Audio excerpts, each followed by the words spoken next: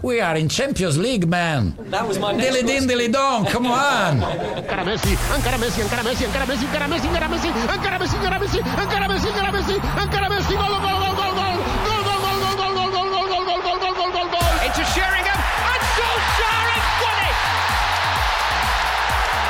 I will love it if we beat them. Love it. This is the Modern Soccer Coach Podcast with Gary Curneen. Aguero!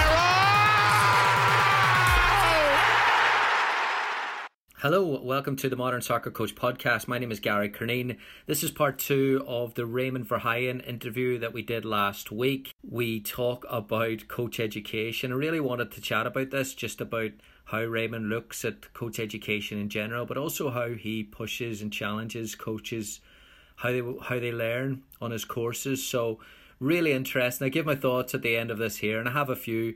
So let me know what you think at Gary Curneen on Instagram, at Gary Curneen on Twitter. We've teamed up with Coach Tech Soccer for this interview, Analysis Centre platform, who offer online courses in opposition scouting and post-game analysis. Designed by professional coaches, scouts and analysts, their courses have been successfully educating youth, college and professional coaches over the last 3 years. You can get 20% off any Coach Tech course using the code MSC20 up until July 14th. I highly recommend you do it. I've taken Ollie's courses, Oliver Gage, top class, got a lot from it. So please go ahead, check it out. Here is Raymond. Enjoy. You've a great reputation in coach education, challenging coaches whenever they go into your environment and your courses, not just in terms of the information you're giving them, but also in how they conduct themselves. How important do you think it is that coaches are put under pressure when they are in the learning environment? That depends on what objective you have. Because if your only objective is to download knowledge in the brain of your students, then it's not necessary.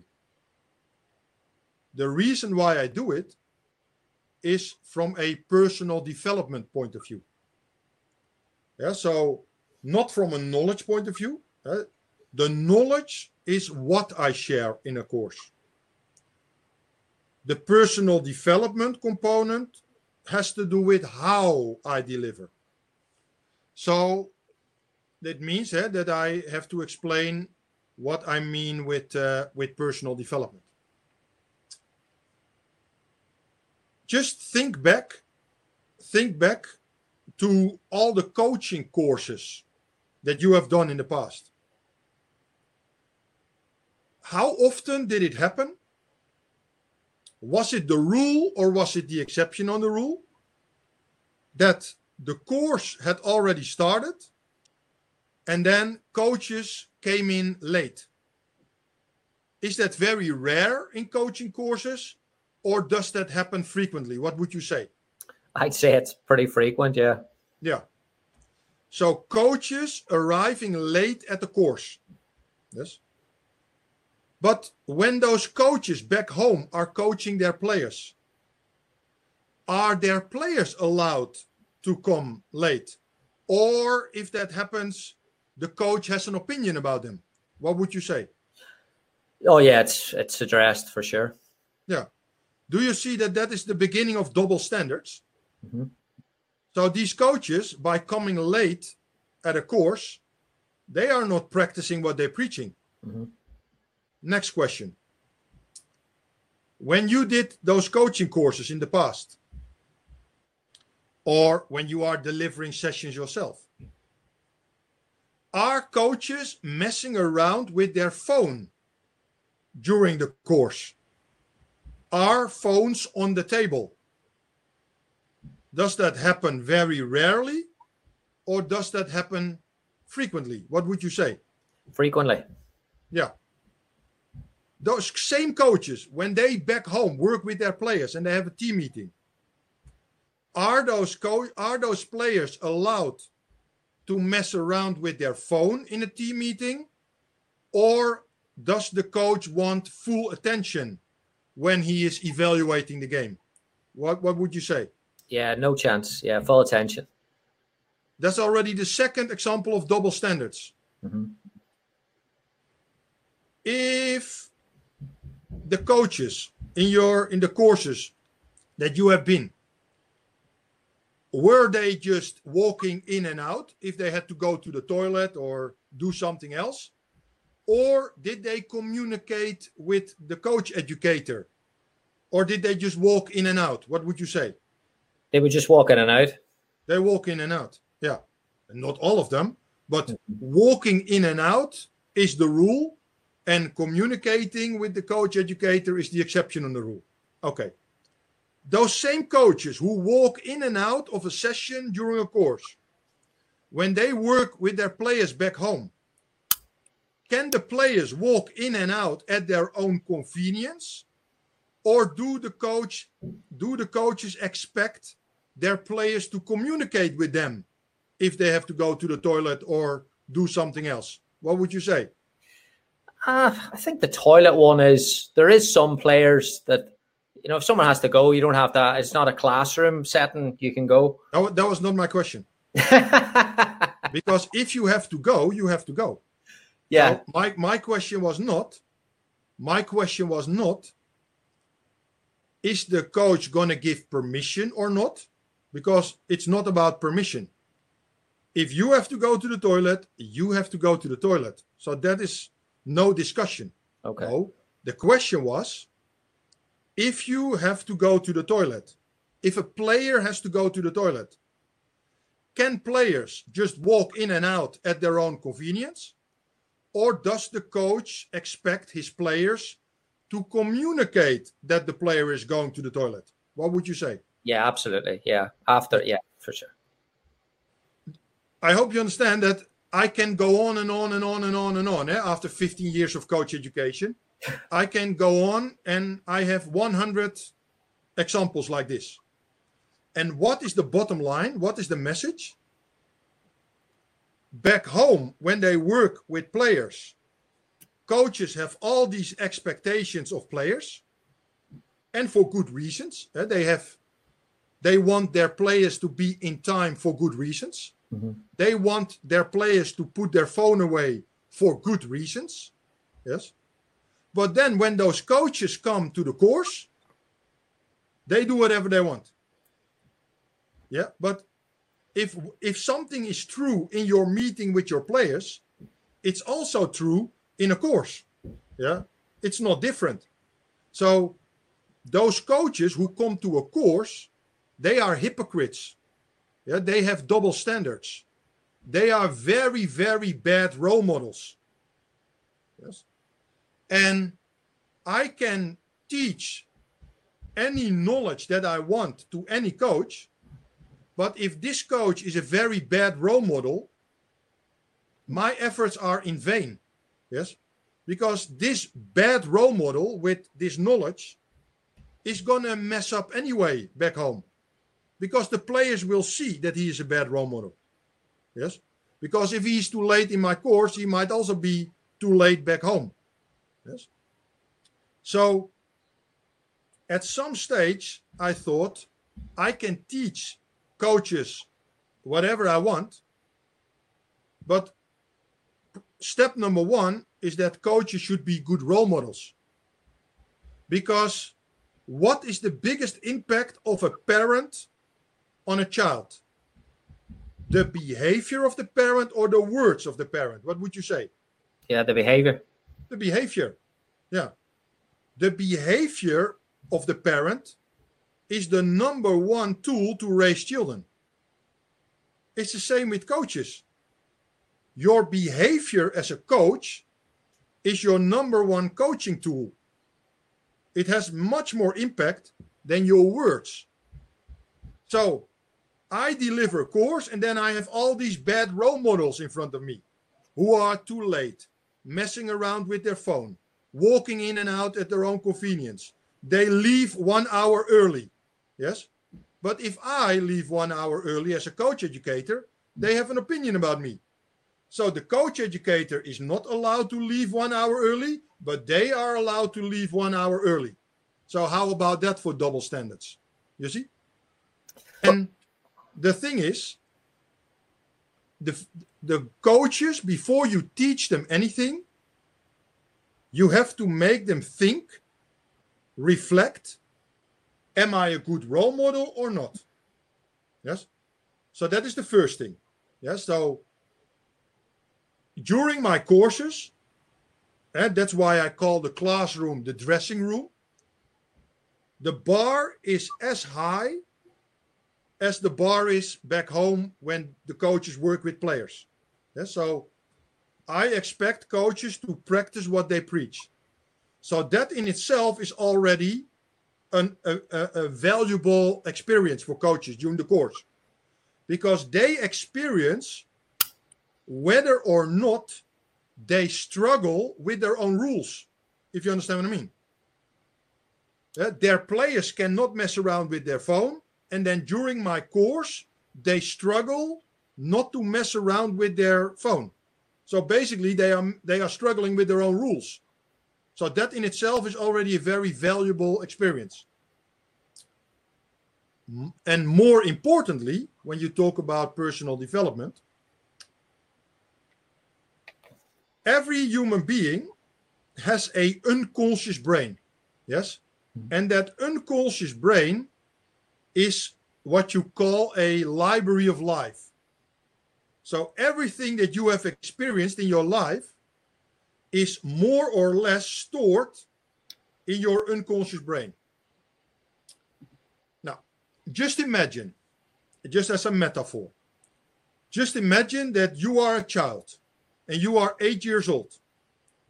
And as a child, you have a very negative experience with authority because of a father figure, a teacher, or a coach who has authority, but like a dictator. So unconsciously, this child now develops a negative association with authority. So this child in his unconscious brain now develops a unconscious anti-authority button with the subsequent emotions. But because the child is 6 or 8, the child is not aware of it, that it develops this button. And then at some stage, the child is 25. The child is an adult. And the child is driving on the highway.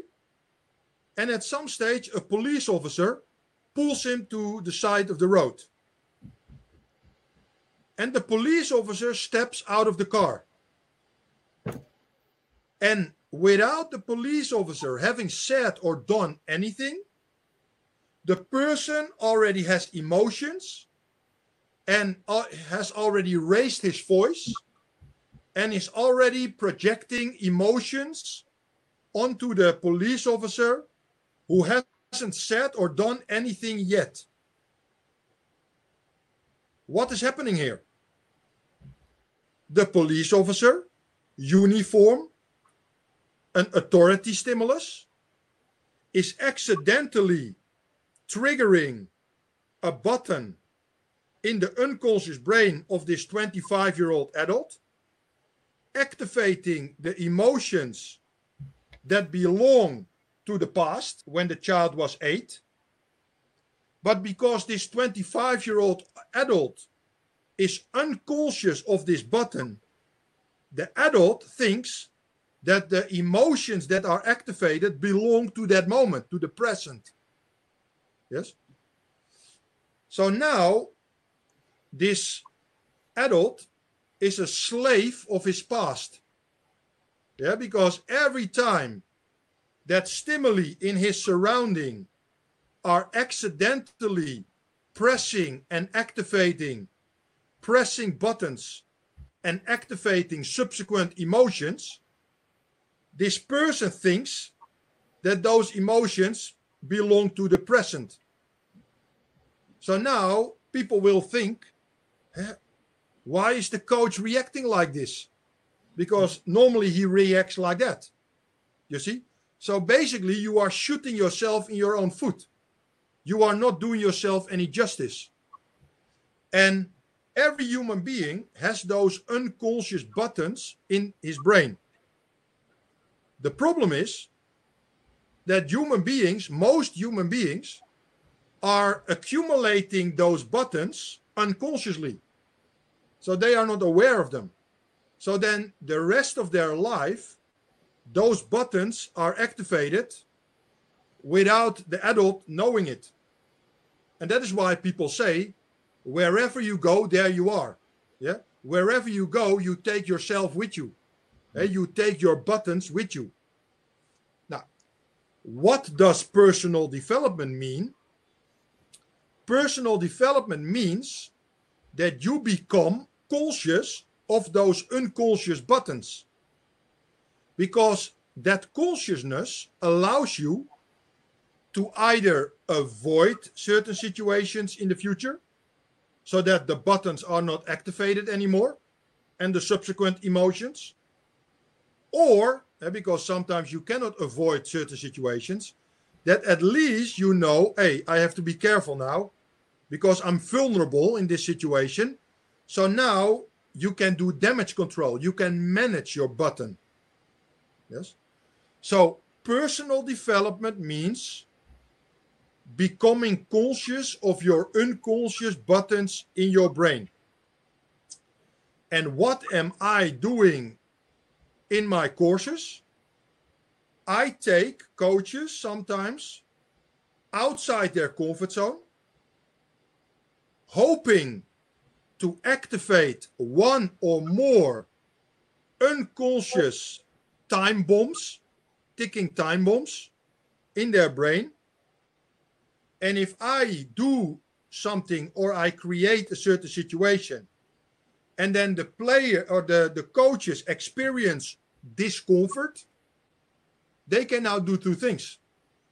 They can associate the discomfort with me. Yes. They say, what an idiot. Which means that they will be unconscious of this button the rest of their life.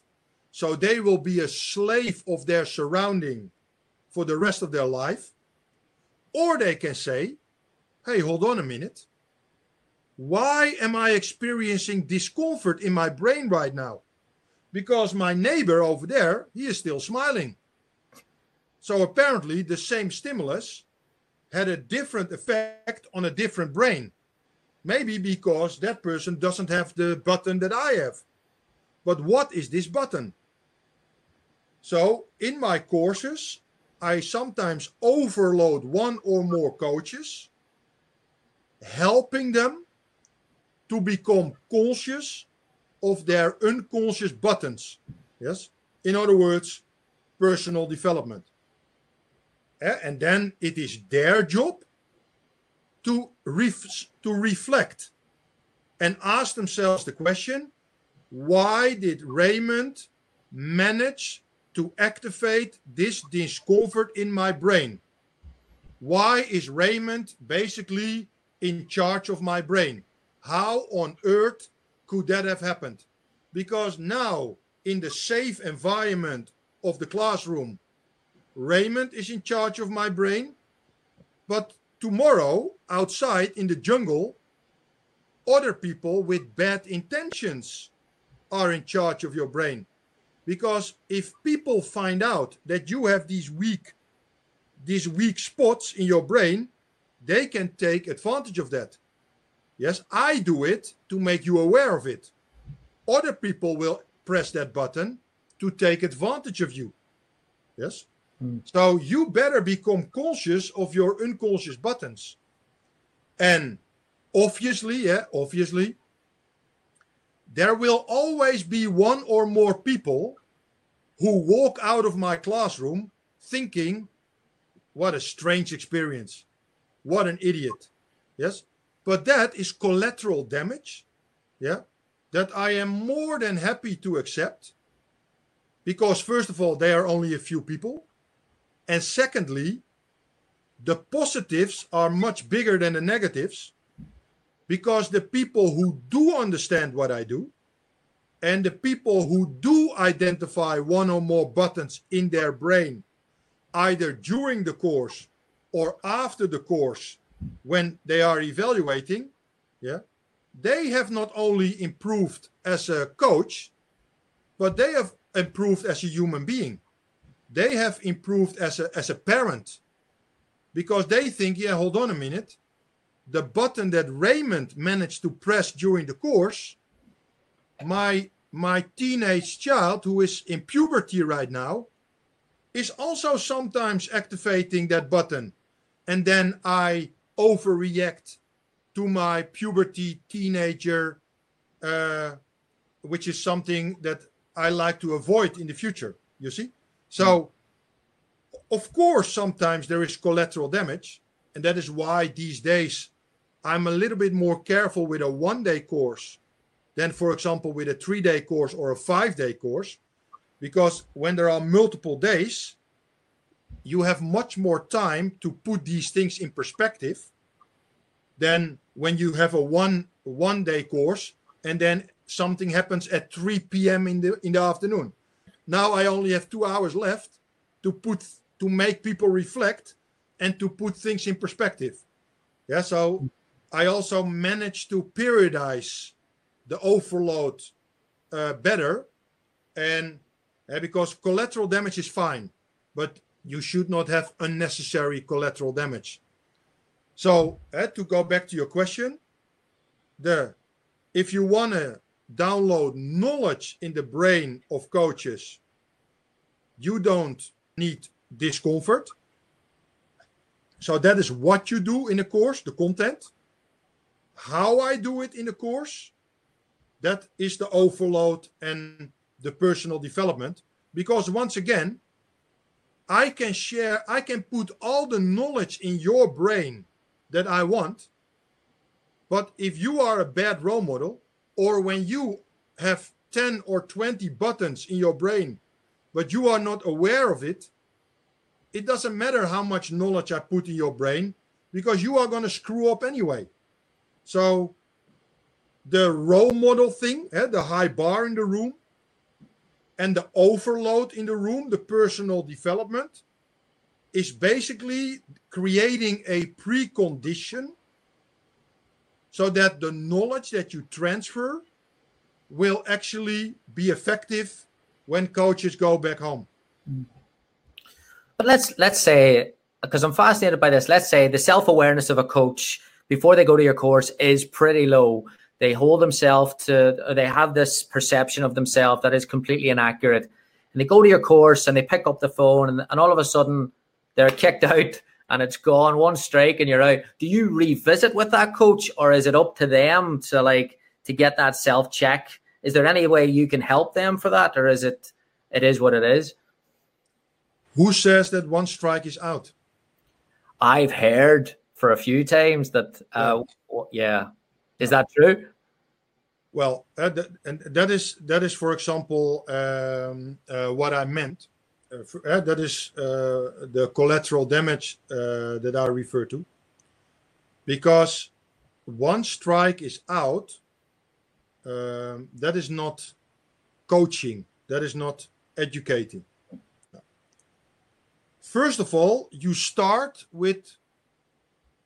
at the start of the course, you create a reference. Yes. So then it should already be clear. Yeah. And then secondly, how do you create a reference? You are not squeezing your rules through their throat. No, I ask coaches questions.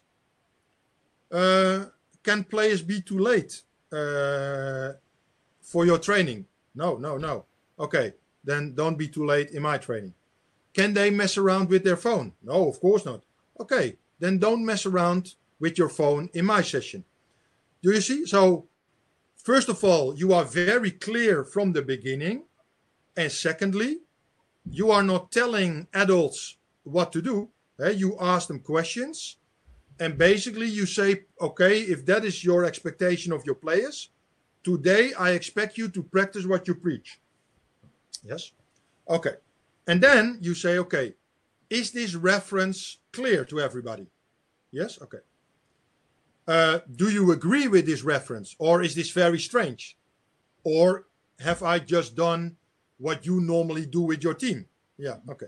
So everybody understands. So that is already a very strong starting point. And then there's always the possibility that something happens, right? And then the question is, if you address that, is somebody going to take responsibility? Like, oh yeah, you're right. Or is somebody who 1 hour ago says, yeah, everything is very clear.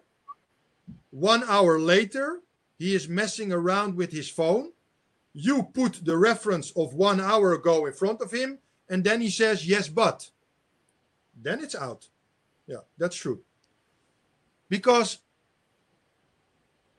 you created a reference by asking questions. Then the adults in front of you take ownership. They say, yes, that is also what I do back home. Then something happens, and something can always happen. And then this adult says, yes, but. Look, if I speak with my 6-year-old son, okay, then yes, but can happen. Because you talk about a 6-year-old child. Yes? But what you often see is that adults say that they want to be treated like adults at their own convenience. Mm-hmm. Yes? Mm-hmm. Because when I show them the mirror, yeah, all of a sudden it is okay to act like my 6-year-old son acts. Yes, but. Yeah? So when he wants, he's going to say to you, hey, please treat me like an adult. And then when you show an adult the mirror that he agreed with a reference that he's also applying back home, and you show that reference in front of that coach, and then this coach says, yes, but. Listen, do you see that it's a total waste of time to have any further conversation? How on earth is this adult going to coach his players back home? You see? Mm. So the reference is his reference back home. He agreed with it. Then he made a mistake, which can happen. You show him the reference. All he has to do is, oh, yeah, you're right. Yeah. I would also show my player the reference if my player all of a sudden picks up the phone in a team meeting. Yes? Look, if you are coaching players, yes, and one of your players is picking up the phone in a team meeting after you made everything very clear, are you going to kick that player out, yes or no? Or are you going to have a conversation with that player? If the standard's already been set and they're on their phone in the meeting, yeah, you're gonna get them out, but you're gonna revisit it to do the teaching. But the thing is, I revisit it in front of everybody so that everybody can learn from it. Because the moment I address the coach in the classroom, everybody can observe. So now we are not talking about coaching, they are experiencing coaching. And what did we say? What is more important? Experiencing, you see? So now they see how I ask questions. Was the reference clear? Yes. Did you agree with the reference? Yes. What would you do back home if your players would do what you just did? And then if the coach takes responsibility, he puts his hand up. Yeah, he said, yeah, stupid. Yeah. Then we move on. But if the adult coach in the classroom starts to act like my 6-year-old son, yes, but, do you see that now the bar is dropping in the room? Yeah. So what you see, especially football coaches, because like I showed, the bar is really, really low in football.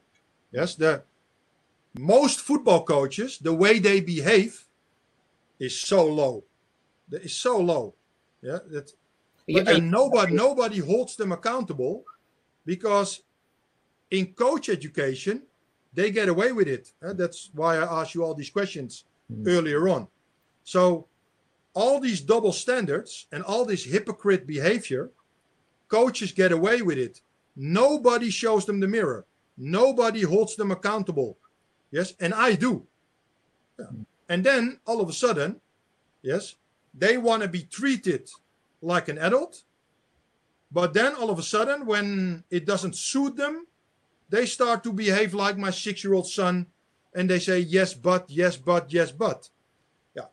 And the moment that an adult, when the situation is so clear, when the adult says, yes, but, that is the moment in the classroom that I make the decision that I basically sacrifice the adult who is behaving like a child. So I give up on him. Yes. When I see an adult acting like a child, okay, waste of time. Yeah. So I give up on him. And then I use the situation for the 49 other people in the room so that they can see how you can very calmly, but very clearly, very objectively, how you can manage situations like that. And if a coach has to leave the room and he waits till the end of the day, I always sit down with that coach. And I reflect. But you know what happens? If these coaches are emotional and they go home and they blame the mirror, yes, and they don't understand that they're looking at themselves when they see the mirror, that is the collateral damage that I'm talking about. Because you know what? I'm a coach educator. I am not a social worker. Yes. So the football world is full with adult football coaches acting like a child. Yes. Look at all these football coaches. Look how they behave at the sideline when the referee makes a mistake. Look how they behave. Yeah. That's not a pretty picture, right? They are shouting. They are emotional. They get angry. And what did we say was the biggest impact on children? Words or behavior? Behavior. Yeah. So all these adult coaches who are acting like an idiot at the sideline, what kind of role model are they for their youth players or also adult players? They are very, very bad role models.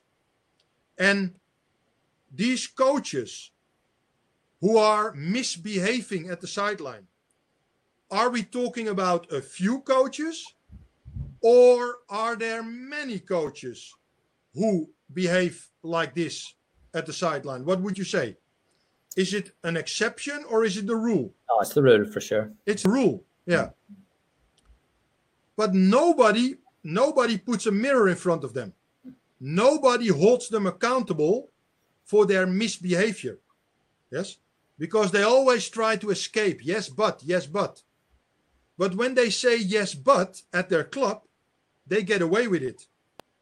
But in my classroom, when we have created a very clear reference that, oh, by the way, is the same reference that you use back home. Yes. And then when you make a mistake, and we are all human beings, so we all make mistakes. But when you make a mistake, and I put the reference in front of you as a mirror, if you are an adult, you say, yeah, stupid mistake, sorry. And also to your colleagues in the room, sorry for lowering the bar in the room. I apologize. Okay, let's move on. Yeah, that is how an adult behaves. Yeah, if you pick up the phone after all, yes, and you know what? Sometimes there is a very good reason why you have to pick up the phone, because maybe your wife is pregnant or whatever. But you know what? Even when you have to keep an eye on your phone, when the reference is clear and the reference is the same as your reference back home, but then you think, hey, I understand the phone rule, but I have to keep an eye on my phone because something at work or my wife is pregnant or somebody is ill. What is now your responsibility? If you see the phone reference and you know that today you have to be outside that reference for very good reasons, what is now your responsibility before the course starts? What is your responsibility? Yeah, committing to the reference that everyone's created. Or communicate to the coach educator, hey, coach, I totally agree with the phone reference because I also expect the same from my players back home. But is it okay if I keep my phone on the desk because my wife is pregnant? Yeah, you should communicate. And then, based on empathy, the coach educator will say, yes, of course. Because there are more important things in life than a course. So yes, you can keep your phone on the table. Oh yeah, by the way, only because of your wife and not because of other things. Yeah, okay. You see, so that is how adults treat each other. But you know what happens then? That somebody listens to the phone reference, agrees with the phone reference, because back home he has the same expectations of his players. Then he thinks, yeah, but I have to keep my phone on the table because my wife is pregnant. Then he doesn't communicate with me. Then his wife calls. He picks up the phone. I say, hey, what are you doing? And he says, yeah, my wife is pregnant. And he thinks he is right. Do you understand that this person has made a mistake? Yeah. Absolutely. Yeah, your wife is more important than the course. But the moment you step into the course and the course has a no phone policy and you have to keep an eye on your phone, you have to communicate and say, hey, is it okay if I use my phone?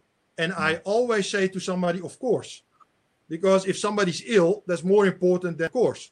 So everybody can always keep his phone on the table in that situation. But it is your responsibility to communicate with me. Because you know what? If a player is in a traffic jam and he can already see that he will be too late for training, can the player now just arrive late? And then he arrives late and he says, yeah, traffic jam. Or does the coach expect the player to make a phone call? Coach, I'm in a traffic jam right now. I will be late. And then being late will be fine. Not fine, but acceptable. You see? Yeah. So back home, when a player is in a traffic jam, so the player already knows I will be late, then being late will be fine if the player calls the coach. Yes? Mm-hmm. But then when I say, but why did you not communicate in advance that you have to keep an eye on your phone because your wife is pregnant? Then this adult says to me, who do you think you are? Yeah. And do you think that you are more important than my wife? You get that kind of conversation. Mm. Do you see that is a very immature conversation? It's a very immature conversation. But that person with the phone thinks he's right. Yeah. You know why? Because he is an underdeveloped person. Yes. Nobody has put the mirror in front of him. Nobody holds him accountable. So he pretends that he's an adult. But then when another adult put the mirror in front of him, he starts to act like my 6-year-old son. You see? Mm-hmm. And that is the personal development dimension. And that is why I do what I do in courses. And when people step outside the reference and I put the mirror in front of them and they take responsibility, we move on. Yeah? Because we are all human beings. We are all making mistakes. I also make mistakes. Okay, let's move on and learn from it. But when somebody makes a mistake, he steps outside the reference.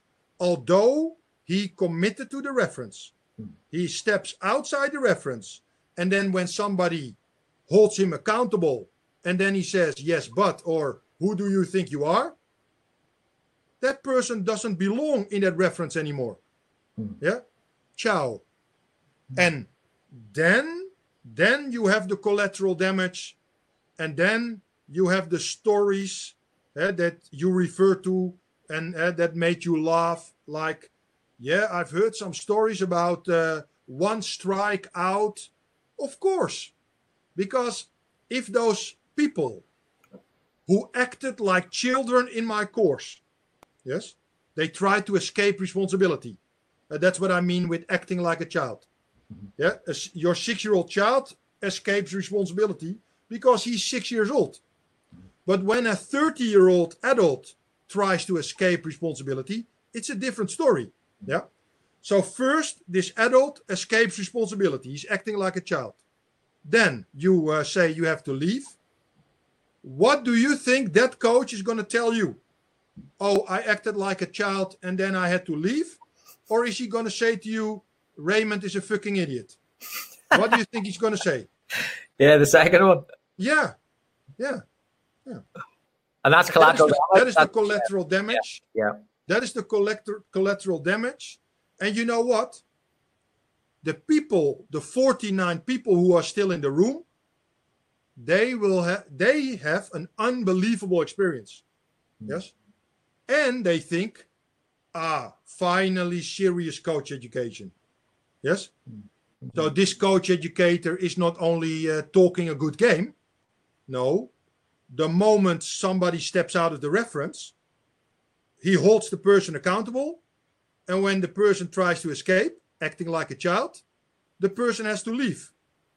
Do you understand that instantly the course for everybody else has much more meaning? 100%. And you're more flexible. I think you're more flexible when you explain that, where the outside perception is, I mean, if you're willing to have a conversation with someone after it and you're willing to accept people putting their hand up, then I think that's really flexible. And you know what's very powerful? It doesn't matter who you are. I have had people with high status in the football world. Yes? Nobody is putting a mirror in front of them. Yes? So they thought that they were allowed to do whatever they want, despite me introducing the reference. Yeah? And they also had to leave. Yes? And then everybody in the room thinks, whoa, this is really serious stuff. Yeah? So everybody's going to sit straight up and think, finally serious coach education. You see? Instead of kindergarten. Yeah? Because coach education around the world is kindergarten. Yes? Everybody is allowed to do whatever he wants. Yeah, there is no high bar. The information that is shared is 9 out of 10 times totally arbitrary. Yeah, it's not proven. It is just presented. And as a result, we have a very, very subjective football world, yeah, based on opinions and past experiences rather than knowledge. Let me give you an example. Just to prove the point. If you are ill, and you can choose between 2 doctors, would you choose the doctor with a lot of medical knowledge, or would you choose the doctor with a lot of medical experience? Which one would you choose? Experience. Not medical knowledge? Or are you now devil's advocate? No, I want someone who's got experience in being with treatment. I don't want a student who's just coming out of the... No, I'm not talking about a student. A knowledgeable person, or somebody without knowledge, but with trial and error, a lot of experience. So it's a black and white. That is why I use this metaphor. It is a black and white metaphor. Would you prefer somebody with a lot of medical knowledge. So he has knowledge about diseases, knowledge about medicines, knowledge about anything, symptoms? Or do you want somebody who did not go to medical school, so he does not have a lot of medical knowledge, but he has had a lot of medical experience? In other words, with trial and error, he tried to develop himself as a doctor. I don't want a trial and error doctor. I want someone who's been qualified and has the bank of experiences. Yeah, okay, but that is why that is the funny thing, of course. That is why I said devil's advocate. That is the power of a black and white metaphor. So, do you choose somebody with a lot of medical knowledge, or would you choose somebody with a lot of medical experience? Which one would you choose? Experience. So he doesn't have medical knowledge. He has the experiences from, he's still qualified like any doctor has done, but I want a doctor who's been on the operating table. I want a doctor who's got experiences, a base of experiences behind them. I don't want the doctor who's just coming from, again, with no experience. I think experience is very, very important in okay, medicine. Look, I'm going to theorize your reaction. Yes? So now I'm going to show you the mirror. Because this is fascinating. You are answering a question that I don't ask. You answer as if I said, do you want a doctor with a lot of medical knowledge but without experience? Or do you want a doctor with a lot of medical knowledge and also a lot of experience? That is how you answered the question. But that was not my question. So you answered a question that I did not ask. The question that I asked was a black and white metaphor. If you have to choose between a doctor who has a lot of medical knowledge, yes, so he has a lot of knowledge about diseases, symptoms, medicines, which medicine with which disease. Or do you want somebody who has a lot of medical experience? In other words, he did a lot of trial and error, experimenting, so only experience. So without the knowledge, he figured it out himself. That is why I said black and white metaphor. Do you want somebody with a lot of medical knowledge or somebody with a lot of medical experience? Which one would you choose? All right, so I'm going to explain why I'm choosing experience, because I'm going to choose experience because if they are a doctor, they've been exposed to the education to be a doctor. So I don't know that the knowledge, so that they've gone through the knowledge. They have the information. That is your assumption, and that is why I use this metaphor. Because maybe this doctor, yes, does not have all the information.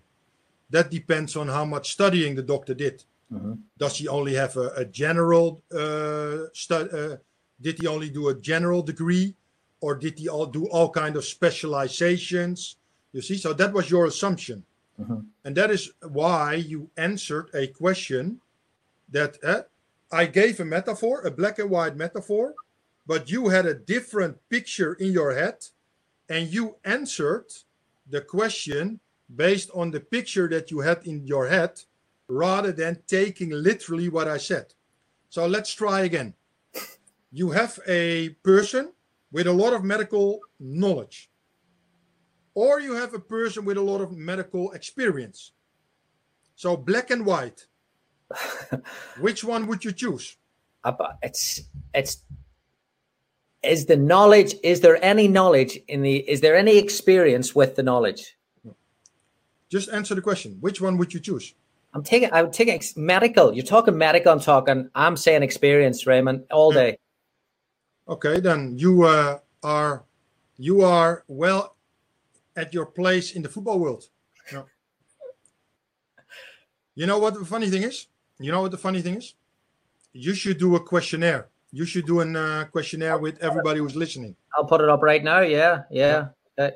Knowledge or Black experience? and white metaphor. What would you choose? Medical knowledge or medical experience?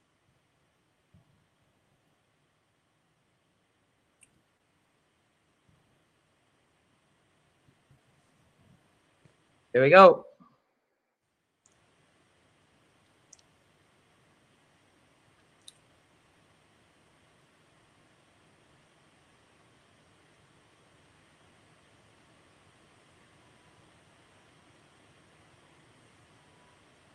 All right, starting to stabilize a little bit now. Knowledge at 68, experience at 32. Yeah. Exactly. And if these people had chosen without this conversation, the difference is probably even bigger. So the point with this metaphor is that in normal life, knowledge is of a higher order than experience. Yes. Objective knowledge is reliable. Knowledge is reliable. Knowledge is factual. Yes. It's objective. Experience is not reliable because experience is subjective. It might be true for you in that situation at that time, but it doesn't mean that it's true for me somewhere else. Yes. So knowledge is of a higher order than experience. So that is why the majority of people in normal life, and of course the metaphor is a crazy example. Medical knowledge and medical experience is a crazy example because it's a black and white. And in practice, it's not black and white because in practice, it is knowledge and experience. And that is why I said you answered a question that I did not ask. In normal life, yes, it is knowledge, and then it is the subjective application of that knowledge. And that is what you call experience. Yes. So in normal life, people rely on knowledge more than experience. They trust knowledge more than somebody's opinion. When the pandemic, maybe I should have asked that question. When the pandemic was there, what would you trust more, knowledge or somebody's experience? Yeah, I'm probably going to go with knowledge at that moment because it hasn't been experienced. Okay, I rest my case. So maybe for you, the pandemic was a better example. Yes. Because when you are a patient and you go to the doctor, you are also not a medical expert. You see? So it's similar to you not knowing anything about the pandemic. So knowledge is of a higher order than experience in normal life. But in the football world, who is higher in the food chain? Somebody with a lot of knowledge or somebody who has played 100 games for the national team? Someone with a lot of the experience, definitely in football for sure. Yeah.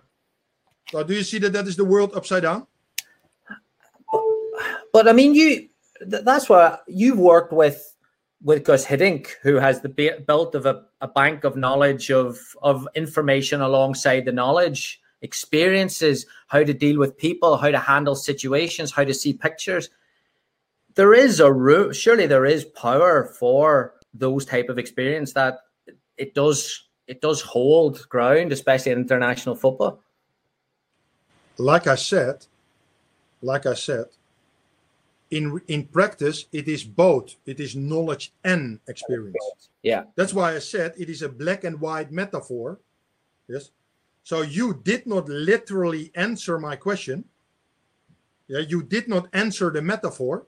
No, you answered from real life. Because in real life, it's both. Yes.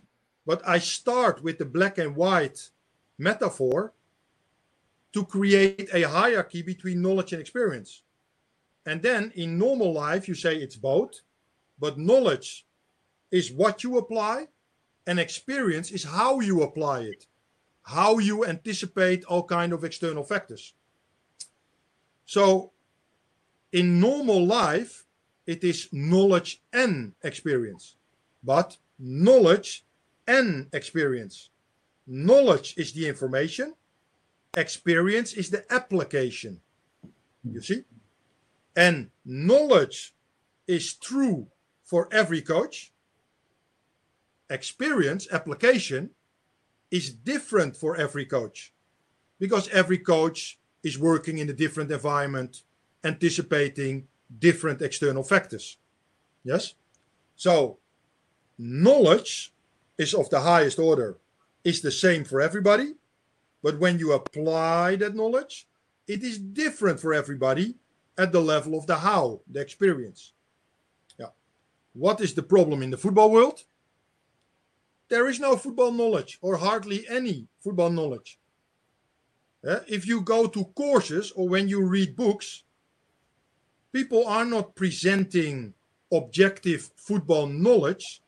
No, they are presenting their subjective application. They are presenting how they do things. Yeah, so they are presenting how they anticipate on external factors that you don't have. Yeah? Yeah, and that is the problem in the football world, that people think that everything is subjective, and that everything is debatable, and that everything is an opinion, and that you can also disagree with everything. Yeah, and that is why the level of thinking is so low in the football world. Yeah, because FIFA did not introduce a universal football language, and FIFA did not introduce universal football references. So what is happening in the football world? First of all, people think that everything is an opinion, and that everything, you can agree or disagree with everything. Mm-hmm. And secondly, they are using their own words. So they have their own alphabet, they have their own grammar, they have their own language. Yeah. So what kind of chaos is that? So opinions instead of knowledge, exchanged with everybody using his own grammar, own alphabet, own language. That's a very sad world. Yeah. And that is the football world. And I think the last 4 months on the internet has been a perfect example, because people were at home, they were not able to train, so they went on the internet, and we have been bombarded by subjective, arbitrary information, yeah, which is brain pollution. Yeah, it is brain pollution, because you should only share information that you can prove. Yeah, you should not pollute the brain and the thinking of somebody else with arbitrary information that you cannot prove. And although everybody had good intentions the last 4 months on the internet, it has been a tsunami of very arbitrary information. Yes. Like I said, pure brain pollution. Because here at the level of subjective application, I have to figure it out myself. I want people to present objective knowledge that I can trust. And then I will apply it myself, because I am the only one who knows my external factors and knows how to anticipate those external factors, and nobody else. So I don't want somebody to present his subjective application, because that person is working in a different environment. I want people to present objective, reliable knowledge, and then I will apply it myself back home. And what is happening in the football world? People are presenting subjective application. Yes, so they go to a course, and then somebody's presenting, yeah, we at Chelsea, we do it like this. Oh, and then everybody's very impressed, because everybody's listening how the people at Chelsea are anticipating external factors that the people in the room don't have. But standing ovation. Yeah, but you haven't learned anything. Why? Because back home you have different external factors. No, coach education should take place at the level of objective, reliable information, knowledge, not at the level of subjective experience. Because everybody's subjective experience is different. Because everybody is working in a different environment. Yes? And that is why I was using that metaphor. The problem in the football world is subjectivity. There is a place for subjectivity. There is a place for experience. But knowledge is of a higher order. Yes? And that is why I said, who is higher in the food chain? Somebody with a lot of football knowledge, or somebody who has played 100 games for the national team with a lot of experience? Who is higher in the food chain? The player.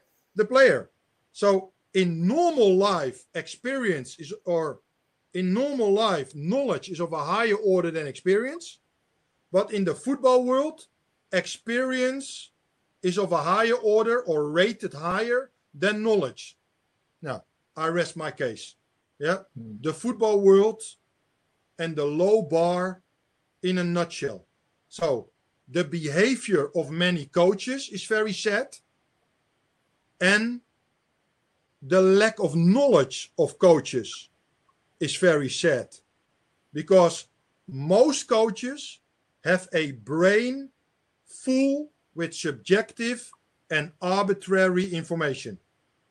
Yeah. And the number one organization to blame is FIFA. They are the ones to blame because it is their responsibility to solve this problem, but they will never ever solve it. Last one for you, if you've got it, like along this topic, if you were to come, you spend a lot of time in the United States, if you were to come over here and revamp coach education, what would be the first thing you would do? Develop a foundation based on what I shared in this session. Knowledge over experience. You should educate coaches at the level of the what? Knowledge. You should not educate coaches at the level of the how? Subjective application. That is the responsibility of the coach. Yes. But in a lot of courses, they are not presenting objective information.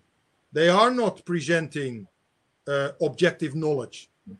They are presenting flavors of the month, arbitrary information that can easily be falsified.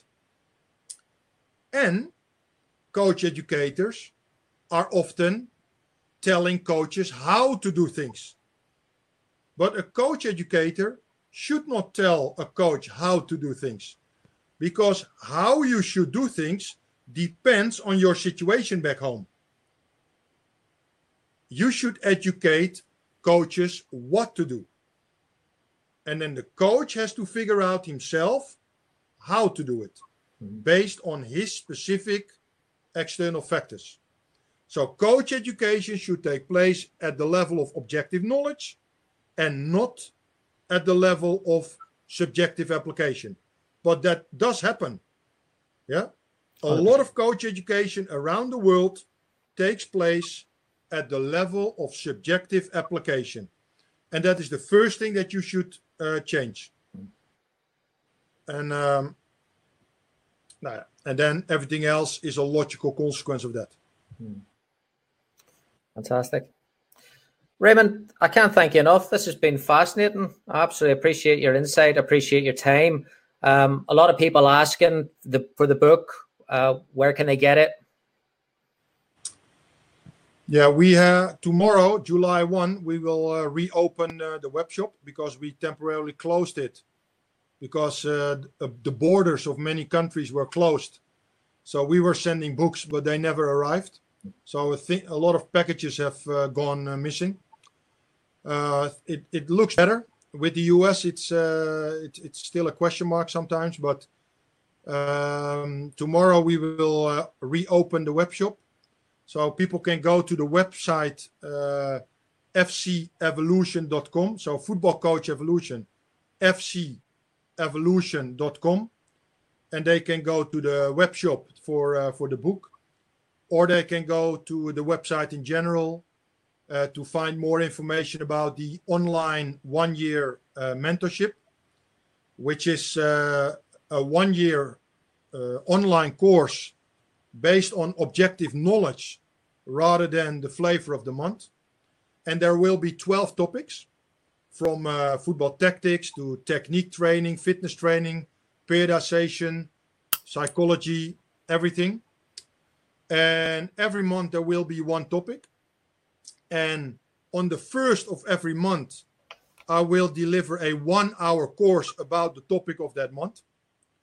Then on the 15th of the month, I will do a Q&A based on the questions of coaches after the 1-hour course. So every month, based on the topic of the month, a 1-hour course and a 1-hour Q&A. And on top of that, I will do interviews, conversations with experts in the area of the topic of that month. So if the topic is football tactics, I will have 1-hour conversations with an expert in that area on top of the 1-hour course and the 1-hour Q&A. So people who want to find out more about the 1-year online mentorship, they can also find that information on our website next to the information about the book. Brilliant. Raymond, stay safe. Thank you. You're welcome. Good luck. Thanks so much to Raymond for his time and his insight there. I hope you enjoyed it as much as I did. Yeah, it was a fun interview. I had a lot of people reach out to me afterwards and ask me what I thought. That was the first time I'd ever really spoke to Raymond, and I've obviously heard a lot in the coaching community, people that go on his courses, and I've been fascinated by the impact that he's made. And I thought there was some really, really great information in that interview, part 1 and part 2. In terms of part 2, I suppose, and in terms of coach education, I do see where he's coming from in terms of challenging coaches to, how they're learning. And I do think coach education, I've done conferences, conventions, I know he's been vocal about people walking in and out, and I do see that there, and I do think that, yeah, it's almost where we have a culture of, well, I'll take a little bit of this and I'll take a little bit of that and I'll try this and I'll try that. But what anything goes down to is the commitment. When you look at the top managers, the top coaches, the commitment to their craft and the commitment to their philosophy is probably what sets them apart. So, we're not really training or teaching or focusing on that level of commitment. We're just focusing on the information. That's a problem across the board. I don't think it's a US problem. I don't think it's a certain federation or certain organization. I just think that's the society that we're living in at the minute, and that's what we're battling. And I like that Raymond is challenging that there. I really, really do. But in doing that, you also, where he said, what's the objective? If the objective is teaching, then great. Then hold the standard to teaching and learning. When you go in and you kick someone out of the course, are they seeing a lesson there, or are they seeing that they've squandered a lot of money in that there? And that's where I would probably, I would disagree. Absolutely. Looking at, the objective is teaching and learning. The objective is not manners. The objective is not putting your phone down for 2 hours doesn't make you a great coach either. Showing up early doesn't make you a great coach. Listening for 2 or 3 hours at a time doesn't make you a great coach. It helps, but it doesn't make you a great coach. Let's not say that the bar is higher because someone put their phone down for 2 or 3 hours. I actually think the bar needs to be higher in terms of how we're learning. And in that there, the one thing that I took away with how we're learning is constantly asking questions that are pretty basic, and then saying, do you want the cake or the fruit? The fruit, of course. Would you take the cake or the fruit when you're tired? The cake. So that's where but does that lead you down a road of agreeing with someone, or does that lead you down a road of challenging your own thinking? And I would rather challenge your own thinking. And that was where, when you disagree with someone, that was where I thought, okay, all right, now I've disagreed with you on the doctor and the knowledge and the experience. Now, move my thoughts, expose what I'm not seeing here.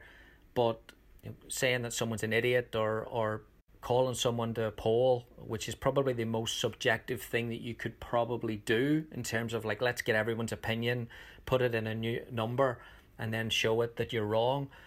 I wasn't really convinced about that, I have to say. So those were two areas, like, I'm all about challenging, but again, I think it's a really good topic that once you challenge someone and you do expose them and hold the mirror up, whatever you want to call it, you don't solve the problem, because fear is not a good condition for learning either. Usually when you put fear in people, it puts people's the walls go up, they get defensive. That's not a bad coach. That's human nature. So exposing that can help, but it doesn't solve learning. And I think, that was my thing. What I've said to a few coaches is, yeah, like, it's great, it's brilliant, but I think he can do more. I think that we can be a little bit more open to where coach education, from what I've seen and where it's moving, especially in the United States, it's moving to a level of self-awareness, and they're just meeting the coaches where they are. Whereas Raymond wants to meet them in an ideal world, and that's fine. It's demanding, it's tough. There's no problem. But do you make a bigger impact meeting someone where they are and introducing reflection, review processes, or do you meet them where they are, where you want them to be, and almost like, make it more impactful by, shouting them out in front of people or calling them and letting everyone see how you can provoke a reaction. I'm not convinced. I mean, it's not my style, and that's fine. I think that's fine, but it's a good topic, and definitely one that I've spoke to quite a few coaches about. Actually still having conversations this morning, and it was nearly a week and a half ago, 2 weeks ago. So we'd love to know your thoughts at Gary Curneen on Instagram, at Gary Curneen on Twitter. Always appreciate listening to the podcast. Before you go, if you wouldn't mind giving it a rating on the iTunes page, just helps with the sponsors. Thank you so much. Please check out Oliver Gage's Coach Tech course. Much appreciated. We'll speak to you very soon. Goodbye. Thank you for listening to the Modern Soccer Coach Podcast. For more coaching topics, sessions, and resources, head on over to Coach Curneen on Facebook or visit the website at www.modernsoccercoach.com.